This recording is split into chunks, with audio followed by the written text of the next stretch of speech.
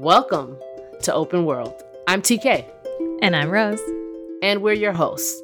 Okay, TK, this is the first episode. Listeners are probably like, what is this? What is Open World? What are we doing here? Great question.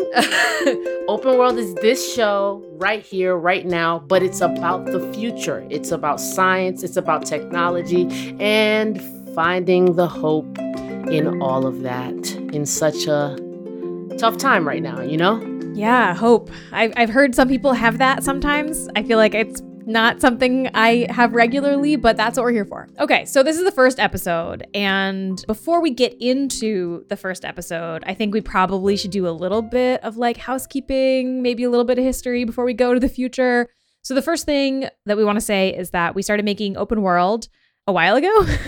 And in fact, we sort of got pretty far in the production process before any of this started happening. Yeah, we started this show last year at a company called Glitch, and then the pandemic happened, and then the layoffs happened for so many people. And then the lawyers happened, which, you know, always takes a while. But the bright side, the hope, the good, happy thing here is that we are still bringing you this show. We're here. It's happening. We're making it happen. After so many trials and tribulations, which kind of is fitting for, you know, the times right now. Yes. But what you're about to hear over the course of this season are 8 ruminations on hope, 8 pieces that we selected specifically for your ears, 8 things that we think really illustrate the ways that, you know, we can all think about, explore, and create better futures. So every episode, you're going to hear 2 things. The first thing is an audio drama created by some amazing artists. And then after that, we are going to follow up with a conversation with those artists about their work,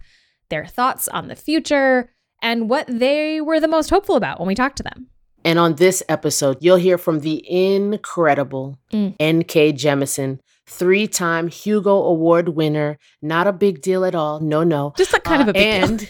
I mean, you know, just a tiny bit. And Anil Dash, the CEO of Glitch.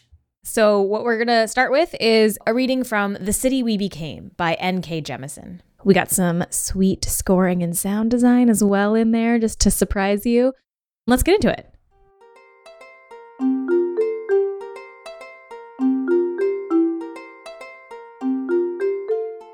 This segment actually takes place within the prologue of The City We Became, in which our protagonist, who is a young homeless black guy who discovers that he is the potential living embodiment of New York. His job is basically to be the midwife that helps the city make a magical transition into sentience. He begins to realize that he's in maybe some danger and should be ready for a fight. Libraries are safe places. They're warm in the winter. Nobody cares if you stay all day as long as you're not eyeballing the kids' corner or trying to hit up porn on the computers. The one at 42nd, the one with the lions, isn't that kind of library. It doesn't lend out books. Still, it has a library safety, so I sit in a corner and read everything within reach. Municipal tax law, birds of the Hudson Valley, what to expect when you're expecting a city baby, NYC edition. See, Paolo? I told you I was listening. It gets close to noon and I head outside. People cover the steps, laughing, chatting, mugging with selfie sticks. There are cops in body armor over by the subway entrance, showing off their guns to the tourists so they'll feel safe from New York. I get a Polish sausage and eat it at the feet of one of the lions. Fortitude, not patience. I know my strengths. I'm full of meat and relaxed and thinking about stuff that ain't actually important, like how long Paolo will let me stay and whether I can use his address to apply for stuff. So I'm not watching the street until cold prickles skitter over my side. I know what it is before I react, but I'm careless again because I turn to look. Stupid. I fucking know better. Cops down in Baltimore broke a man's spine for making eye contact. But as I spot these 2 on the corner opposite the library steps, short pale man and tall dark woman, both in blue like black, I notice something that actually breaks my fear because it's so strange. It's a bright, clear day, not a cloud in the sky. People walking past these cops leave short, stark afternoon shadows, barely there at all. But around these 2, The shadows pool and curl, as if they stand beneath their own private roiling thundercloud. And as I watch, the shorter one begins to stretch, sort of, his shape warping ever so slightly, until one eye is twice the circumference of the other. His right shoulder slowly develops a bulge that suggests a dislocated joint. His companion doesn't seem to notice. Yo, nope. I get up and start picking my way through the crowd on the steps. I'm doing that thing I do, trying to shunt off their gaze, but it feels different this time. Sticky, sort of. Threads of cheap shit gum fucking up my mirrors. I feel them start following me, something immense and wrong shifting in my direction. Even then, I'm not sure. A lot of real cops drip and pulse sadism in the same way, but I ain't taking chances. My city is helpless, unborn as yet, and Paolo ain't here to protect me. I gotta look out for self, same as always. I play casual till I reach the corner and book it. Or try. Fucking tourists. They idle along the wrong side of the sidewalk, stopping to look at maps and take pictures of shit nobody else gives a fuck about. I'm so busy cussing them out in my head that I forget they can also be dangerous.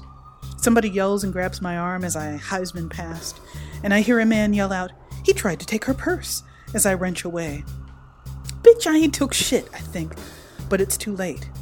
I see another tourist reaching for her phone to call 911. Every cop in the area will be gunning for every black male age whatever now. I gotta get out of the area. Grand Central's right there, sweet subway promise, but I see 3 cops hanging out in the entrance, so I swerve right to take 41st. The crowds thin out past Lex, but where can I go? I sprint across 3rd despite the traffic. There are enough gaps. But I'm getting tired because I'm a scrawny dude who doesn't get enough to eat, not a track star. I keep going, though, even through the burn in my side. I can feel those cops, the harbingers of the enemy, not far behind me. The ground shakes with their lumpen footfalls. I hear a siren about a block away, closing. Shit, the UN's coming up. I don't need the Secret Service or whatever on me, too. I jag left through an alley and trip over a wooden pallet. Lucky again. A cop car rolls by the alley entrance just as I go down, and they don't see me.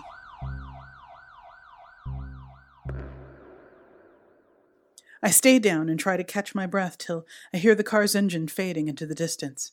Then, when I think it's safe, I push up. Look back. Because the city is squirming around me. The concrete is jittering and heaving. Everything from the bedrock to the rooftop bars is trying its damnedest to tell me to go. Go. Go. Crowding the alley behind me is the shit? I don't have words for it. Too many arms, too many legs, too many eyes, and all of them fixed on me. Somewhere in the mass I glimpse curls of dark hair and a scalp of pale blonde, and I understand suddenly that this is my 2 cops. One real monstrosity. The walls of the alley crack as it oozes its way into the narrow space. Oh, fuck, no, I gasp. I claw my way to my feet and haul ass. A patrol car comes around the corner from 2nd Avenue and I don't see it in time to duck out of sight. The car's loudspeaker blares something unintelligible, probably "I'm gonna kill you," and I'm actually amazed. Do they not see the thing behind me? Or do they just not give a shit because they can't shake it down for city revenue? Let them fucking shoot me, better than whatever that thing will do. I hook left onto 2nd Avenue. The cop car can't come after me against the traffic, but it's not like that'll stop some doubled cop monster. 45th. 47th and my legs are molten granite. 50th and I think I'm gonna die. Heart attack far too young. Poor kid, should have eaten more organic. Should have taken it easy and not been so angry. The world can't hurt you if you just ignore everything that's wrong with it. Well, not until it kills you anyway. I cross the street and risk a look back and see something roll onto the sidewalk on at least 8 legs, using 3 or 4 arms to push itself off of a building as it careens a little before coming straight after me again. It's the mega cop, and it's gaining. Oh shit, please no. Only one choice. Swing right, 53rd against the traffic. An old folks' home, a park, a promenade, fuck those. Pedestrian bridge, fuck that. I head straight for the 6 lanes of utter batshittery and potholes that is FDR Drive. Do not pass go, do not try to cross on foot unless you want to be smeared halfway to Brooklyn. Beyond it, the East River, if I survive. I'm even freaked out enough to try swimming in that fucking sewage.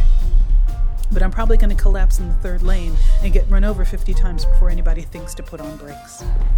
Behind me, the megacop utters a wet, tumid like it's clearing its throat for swallowing. I go. Over the barrier and through the grass, into fucking hell I go. 1 lane, silver car. 2 lanes, horns, horns, horns. 3 lanes, semi. What's a fucking semi doing on the FDR? It's too tall, you stupid upstate hick. Screaming, 4 lanes, green taxi, screaming, smart car, cute. 5 lanes, moving truck. 6 lanes, and the blue Lexus actually brushes up against my clothes as it blares past. Screaming, screaming, screaming, screaming. Screaming, metal, and tires as reality stretches. And nothing stops for the megacop. It does not belong here, and the FDR is an artery, vital with the movement of nutrients and strength and attitude and adrenaline. The cars are white blood cells, and the thing is an irritant, an infection, an invader to whom the city gives no consideration and no quarter. Screaming as the megacop is torn to pieces by the semi and the taxi and the Lexus and even that adorable smart car, which actually swerves a little to run over an extra wiggly piece. I collapse onto a square of grass, breathless, shaking, wheezing, and can only stare as a dozen limbs are crushed, 24 eyes squished flat, a mouth that is mostly gums riven from jaw to palate. The pieces flicker like a monitor with an AV cable short, translucent to solid and back again.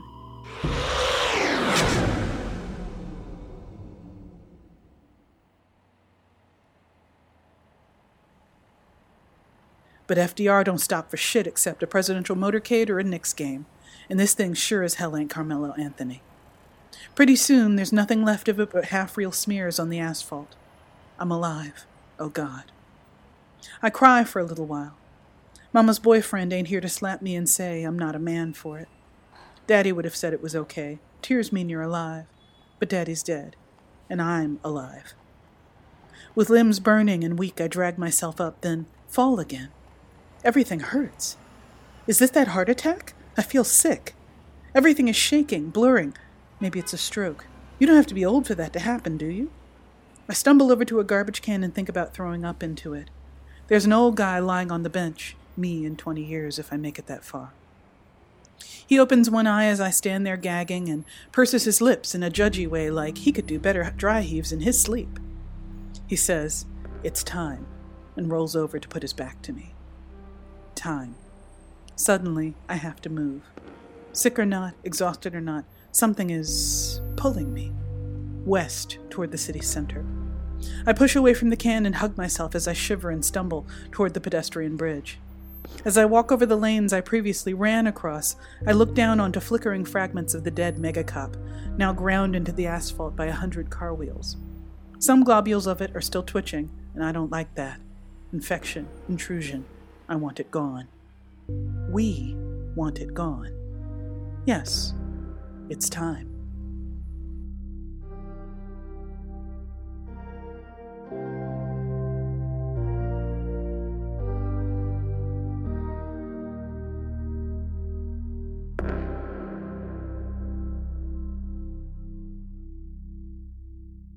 Sweet. So good. She has such a great way of making New York City sound alive. How did you like that? Yeah, totally. Right. And like even just in the language and the words, you are living in New York City now, TK. I am no longer living in New York City. So it was somewhat nostalgic for me to like hear, New York City in this very living way. Right. And it is like a being, right? Like New York City is a creature in the book and in that clip, which I thought was like really great and incredible. It's such great tension and just, NK really does it every time.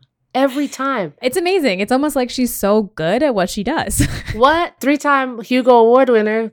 Who'd have thunk it? I do have one question that people might be wondering. Mm-hmm. And maybe NK and Anil will answer this in the interview, but like they might not see this as hopeful. Yeah. It's funny when we asked NK to do this and asked like, hey, is there anything hopeful you want to read from? She was like, Yeah. Hopeful. Interesting question. I mean, I think it's interesting. And what you will hear in the interview is talking about, as a writer, does she think about creating a specifically hopeful narrative on purpose? And, she answers that question in the interview, so you'll just have to keep listening. I'm not going to spoil it for you.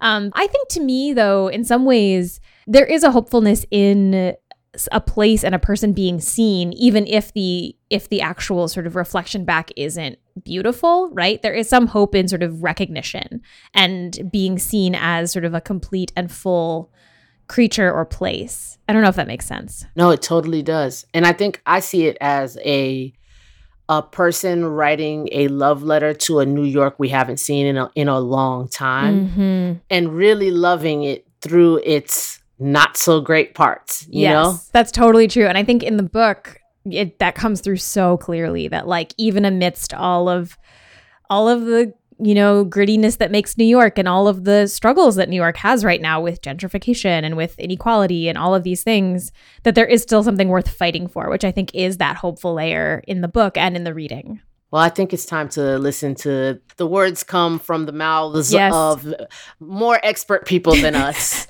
But first, a short commercial break. And when we come back, a conversation with N.K. Jemisin and Anil Dash.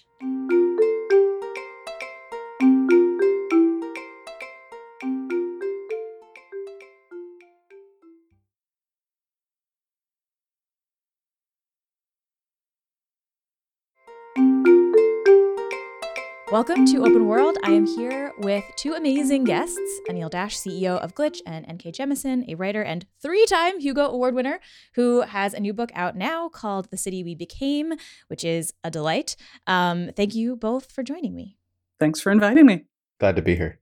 When we first started working on this show, obviously there was not a pandemic. And I will admit that it's been a little bit weird for me personally at times to work on this while sort of being surrounded by a pretty dystopian situation. I'm curious how you think about the value and function of hope in a time like this, where it feels maybe harder to be hopeful about what's happening or about the future. I mean, I think right now hope is basically the only thing that's going to keep us from, sliding into horrible depression and letting things get worse. So that's kind of useful there. But the thing that I have had to focus on is evidence of local people being sensible. Even as I see, kind of national foolishness, in some cases, international foolishness kind of exacerbating a lot of what's been happening. It's the small stories of like just people helping each other that I need, or I find that I'm sort of noticing more. There's a thing in New York where every evening people come out at around 7 p.m. and cheer healthcare providers in the area. And, I went up on the roof last night of my building and, there's no hospital near me. We can hear sirens all the time. That is just, the new normal here. But there were other people up on the roofs and like around 7 o'clock, we all just started yelling. And, I don't know that there were any healthcare professionals anywhere nearby to hear this, but it was a show of solidarity nevertheless. And it was just nice to see. Yeah, that's so resonant for me. Well, here.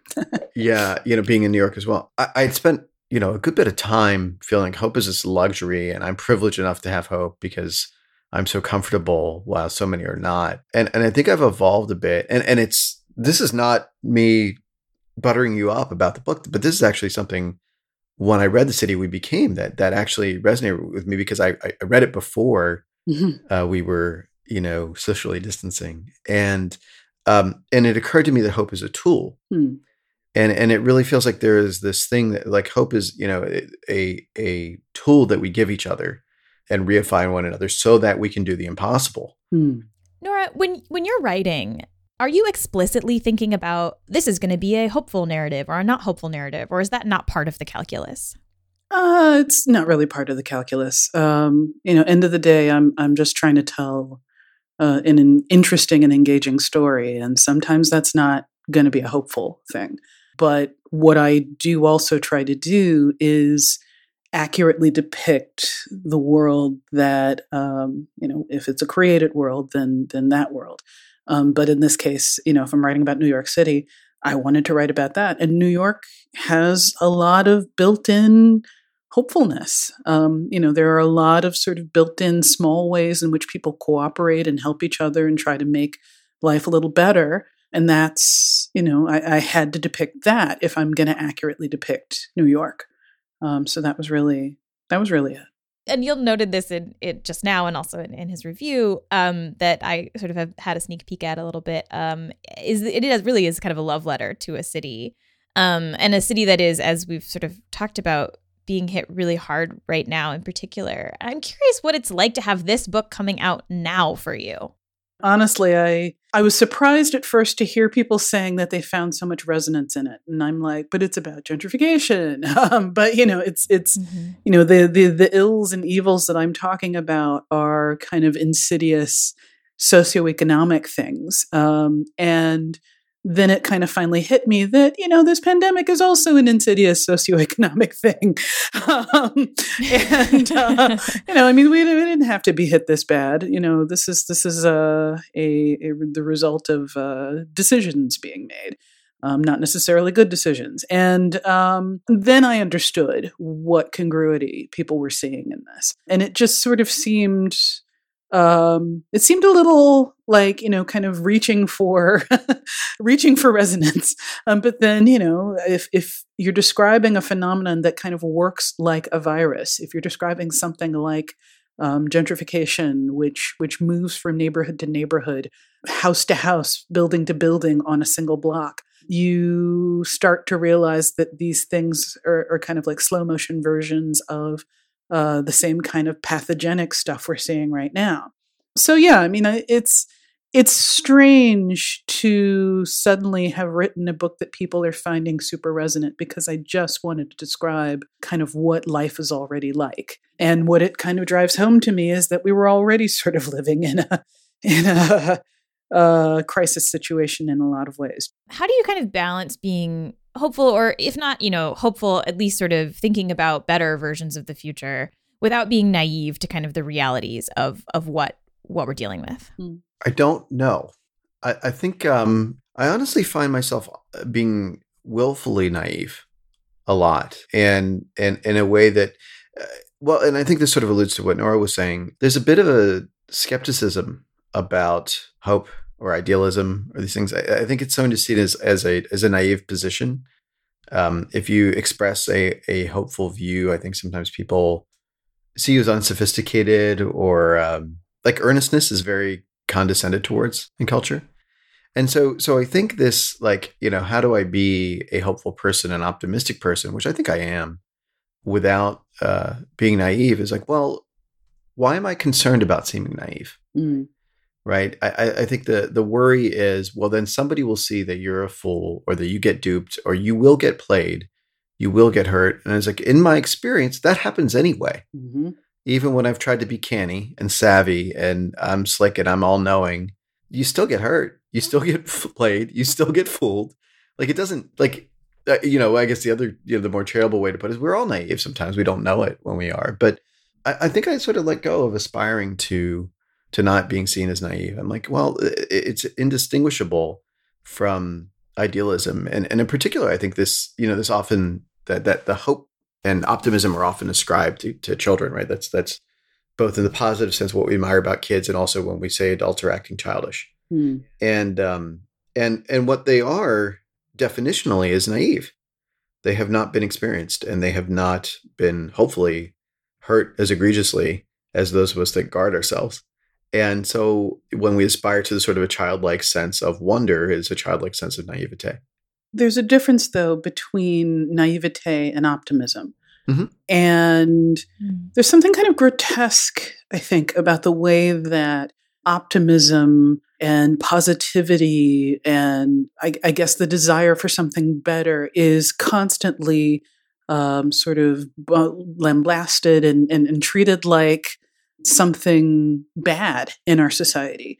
It is a position that is effectively kind of lazy. And, it's sort of painting itself as wise and knowledgeable, but it's lazy. Mm-hmm. And it's really people who maybe can't see a way out of the situation that we're in themselves, they're despairing. And rather than allow other people to kind of think up something that is workable, or something, just to feel better, they just kind of want to grab everybody and pull them down to wallow in misery with them. And there's something wrong with that. There's something really wrong with that. Yeah, there's definitely an aspect of like, you're not smart unless you're cynical. Mm-hmm. We're not going to get anywhere with that. In that vein, in sort of resisting the nihilism and the maybe lazy route of just sort of saying, well, oh well, I'm not going to care because there's nothing I can do. How do you two think about your roles in sort of pushing for a different way of thinking and a different kind of future? Like, how do you think about the work that you do and how it may or may not fit into those conversations? There's a tendency in our society to kind of, make assumptions based on popular depictions of a thing. And there's certainly an agenda attached to the constant depiction of, for example, New York City is this dirty, dangerous place full of crime and cars on fire and, whatever. And, I travel down south a lot because I've got family in Alabama and I meet family and friends there. And a lot of times they're like, isn't it hard to live in New York where it's so dangerous? And I'm just like, y'all got like guns in Walmart here. What the hell are you talking about? So the idea of danger is definitely relative. And I want to depict reality. Reality, sure, there's dangers. Every place has dangers, but every place also has helpers. And every place also has people who are willing to fight to make a thing better. And that's not naive and that's not childish. That's just simply human nature.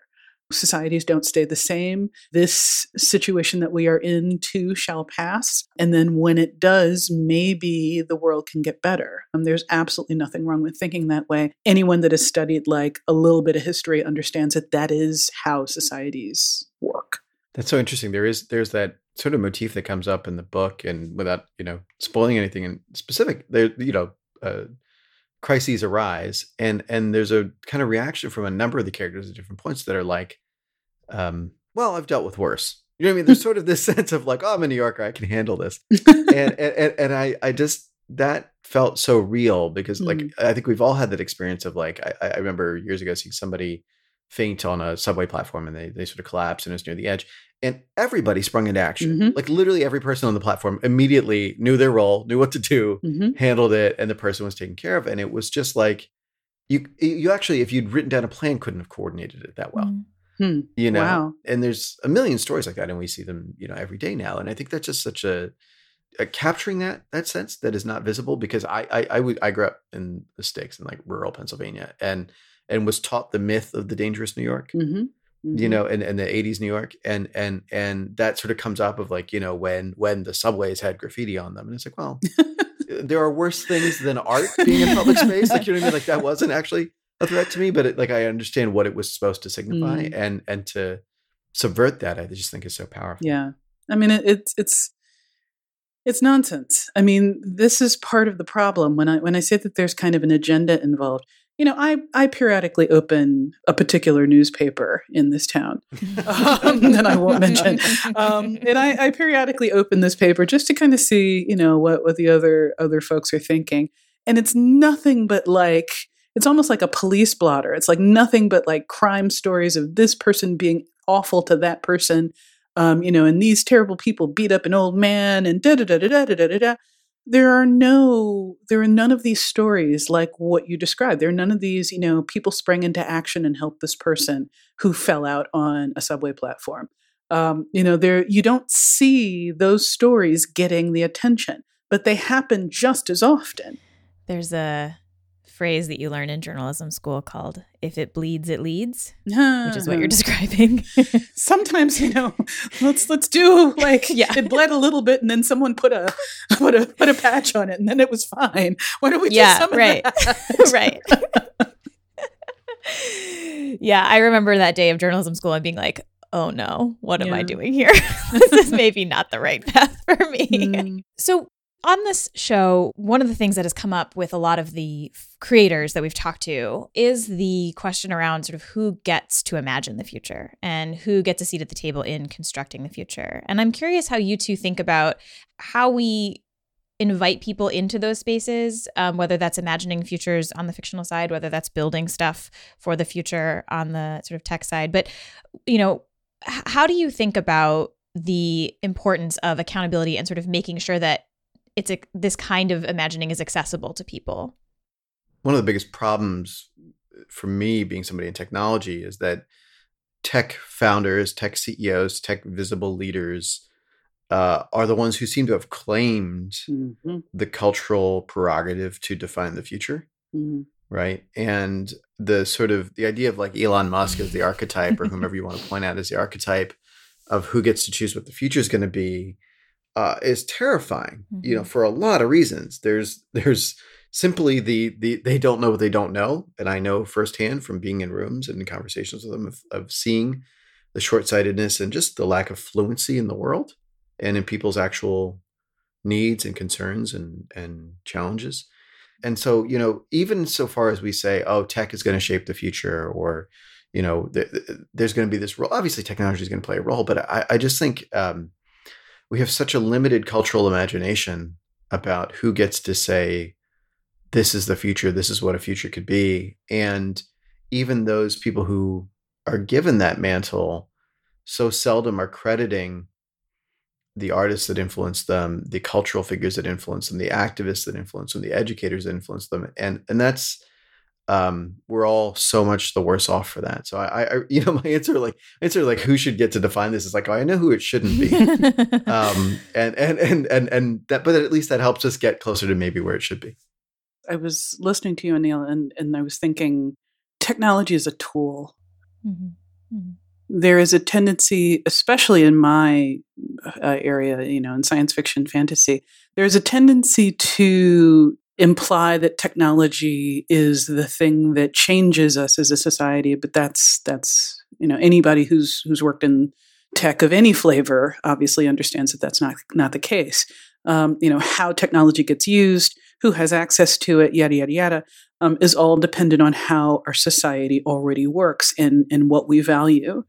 And in science fiction, there's been, like I said, this persistent kind of resistance to thinking about things beyond just the tech. The solution to that, at least in science fiction and fantasy, has been give more value to the social sciences. Remember that it's science fiction, but physics is not the only science. Software programming and hardware engineering these are not the only ways to do tech. And it's been difficult. There's a resistance strain that does not like the idea of thinking about people. What is this thing, people? And it's a problem. And it's a problem that's, kind of representative or microcosmic of American society as a whole. And the only thing that we can keep doing is sort of pushing back at this persistent, the tech will save us naivete, because that is a naive way of looking at the world. It is one that people with a lot of resources and power seem to embrace. So to them, it's, the one wise way, the one true way to look at the world. But it is naive in its own way. Like you said, Anil, they don't know what they don't know. But, it's important to understand that disruption in and of itself doesn't have to be created. You don't have to consciously try to disrupt things. When a lot of different voices are at the table, disruption occurs naturally because different people have different needs. The presumptions of the people in power are not going to turn out to be the one true way that things get done. And listening to those people is the way that disruption really should happen. And a lot of what we call disruption is really just like somebody, pushing through a plan to try and make a little bit of profit for themselves and, screw everybody else. TK and I have talked a lot about this when we were crafting the call for pitches for this and the call for the stuff we would include in the anthology, which is this, there's hopefulness in the context that we're talking about, which is sort of recognizing the things that are happening and trying to imagine ways to make them better in a sort of more integrative approach. And then there's the hopefulness that sort of tech CEOs have, which is that the future will be born out of Elon Musk's forehead, fully formed and perfect. And technologically, we can just fix our way out of it. And that is a form of hope, too. It's just a different version of it. They think of themselves as optimists as well, right? That they think of themselves as people who are going to fix it. And, shush with all your questions and all your, considerations of those humans that you mentioned, who are very pesky and don't fit our nice little model bottle box that we've made. And I hear from a lot of people, they say things like, oh, well, tech CEOs just need to read more science fiction. Oh, God, no. And I think that's actually not true. I think they read lots of science fiction. It's just not the science fiction we want them to be reading. Yeah, they're reading the stuff that's horribly wrong about the future, the 1950s crap, where, it's supposed to be set in 2020 and everybody's got flying cars and internet and cell phones, but women still work at home all the time and children still defer to their fathers and the nuclear family still rules, and things like alternate sexualities don't exist and Black people still don't exist. And, no. Yeah. They're reading plenty of science fiction. Yeah. They should stop, actually. Yeah, is my argument. Please stop reading science fiction. So the last two questions are questions that we've asked everybody we've talked to for the show, and I'll ask both of you to answer both of them. The first one is, what is your favorite piece of hopeful media? It can be a song or a movie or anything that makes you feel hopeful. I can take that one because I actually just replayed it recently.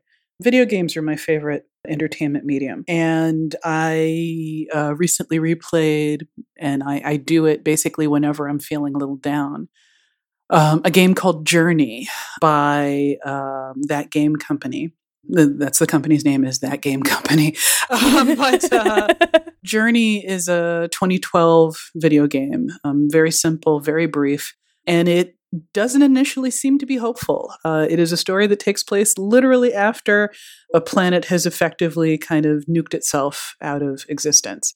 The people are all dead. There's nothing left but ruins. You appear to be the last living thing on this planet, but your job is to undertake a journey. And if you undertake this journey simply by struggling, simply by trying, you bring a little bit more life back into the world. And I inevitably play this, end up crying my eyes out, and then I feel better. So I recommend that one if people would like to try it. That sounds amazing. It's beautiful. True work of art. That is a great answer. I can definitely co-sign. Nora's Twitch stream is fantastic, and if you get the chance to watch it, you should. It is always a delight. Just to hear you cursing at any obstacle in the game, I think is a revelation. So that's my short answer. What gives me hope? Excellent. But my my actually very sincere answer is actually the city we became. Huh. I actually, it's funny. I was on vacation and I read the book, and just being on vacation feels like a different world. Huh. Yeah. And yeah, right. And it just distills this intangible sense of, it's New York for me, but other people find it in physical community. They find it in online communities. They find it wherever they find their people. But this sense that there was a place where my people were there and had my back, and together we could solve problems. And it's always something I felt very, very profoundly about New York City. And for me, it was crystallized after 9/11. I'd only been here a few years and didn't really have any social network yet, or like friends or neighbors or whatever. And that sort of is the moment in which I found them. And I couldn't find an articulation of it in the world because it's not the stories we tell, right? The culture tells about, certainly about New York City or cities in general. Right. And that cities are these living things, and that we have a relationship with them. Like New York is one of the most important characters in my life. And so I just found such resonance and reassurance. It was kind of like, finally. It was definitely the waiting to exhale moment. It was like, yes, yes, like somebody has described what this place is. And it's been such a gift to have that in my pocket as we've gone into uncharted territory with this city in such pain, and be like, but we have a record of what we are, what we can be. I find immense hope in that. Wow. I mean, well, thank you. That's flattering as hell. But I mean, it's true too. I mean, but this is, like I said, I'm just trying to hold up a mirror of what I've actually seen. I have lived in New York on and off since I was, like 3. And, there was a good chunk of time where I spent the school years in Alabama, and then I spent the summers in New York. But those summers in New York were in the 80s. And crack epidemic was happening every summer throughout the 80s. There was a riot of some kind, Crown Heights, something. And, it was just, I saw all of that. I traveled around the city with my dad and then later by myself when I was a teenager. And I saw all of that. But what I also saw was, people would pop the water plugs on a really hot day in the middle of a heat wave. And everybody would come out and run through the water spray. And the ice cream guy would always show up with the creepy little I hate that song. But the ice cream truck would show up and, everybody would freak the hell out and be like, we've got to have this ice cream. And there would be this little spot of joy. There'd be crack files on the ground, sure, but then you'd push them out of the way and start double dutch. This is the New York that I know. Life has always been hard here. It is a difficult city to live in, no joke. But you also form ties with complete strangers to get by because we're all making that struggle, and we can get through if we actually do help each other. And that's just been the New York that I know. So I'm not trying to talk it up. It's not propaganda. It's literally just, this is what I've seen. This is what I've lived. The last question that we're asking everyone is, what are you most hopeful about right now? I guess my biggest hope right now is seeing how many people are kind of, looking around and blinking and realizing, we've been had on a number of public policy, public health related issues that, we thought that the people in charge had our best interests at heart. It's becoming so blatant that they don't, even as they talk a lot of nonsense. I am hoping that basically the scales have fallen from various folks' eyes and that there will be change and that, I hope that change will not be violent or anything, but change is necessary at this point. And I hope that enough people are motivated to do so, that we make it happen because this isn't working. So that's my hope. Yeah, I would sort of echo that. I'm hopeful we're in a moment of reset. What is possible culturally, politically, socially has shifted massively and incredibly quickly. And things that were, beyond my wildest imagination or like you're being irrational, you're being, too wild-eyed are talked about as commonplace now. The idea that we could actually build that safety net for people that we pretend is there and has never quite been, amidst the sort of pain and horror and tragedy of the current moment, that we could do that is profound. Like it feels possible. And God, we owe it to everybody, and so I think that's the thing that keeps me going, is this sense of like, there's an extraordinary opportunity to do right by everyone, and especially everyone who's been in such pain or, who's been suffering. And so I think that gives me some hope. And then alongside that, there's just such a resurgence of creativity from individual people, like just doing things, wanting to be active, wanting to show that they've got, two hands and some time, and they can make something that gives somebody else comfort or supports them or makes them feel seen. Like, I think that's a really, really powerful thing. So the fact that like ordinary people are rolling up their sleeves and like, what can I do? How can I help out? And that the broader cultural dialogue is saying, maybe we challenge some very basic assumptions that we haven't been talking about out loud for a long, long time. That gives me a lot of hope. Yeah. Yeah. Well, thank you both so much for making time today. Listeners can and should order The City We Became from their local bookstore, please. And when they hear this, or already if they haven't already read it. Thank you both so much for coming on. This was such a delight. I really appreciate your time. Thank you. Open World is a partnership between Philos Future Media and Flash Forward Presents. Hosted by TK Dutess and Rose Eveleth. Produced by Brittany Brown. Intro music by Blue Dot Sessions. Additional sound design by T.H. Ponders. With engineering by C.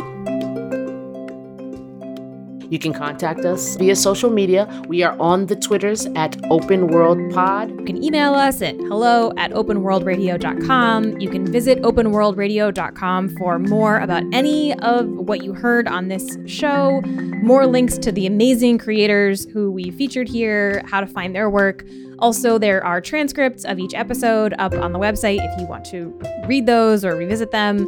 And we really love taking this journey with you. So thanks for coming along for the ride.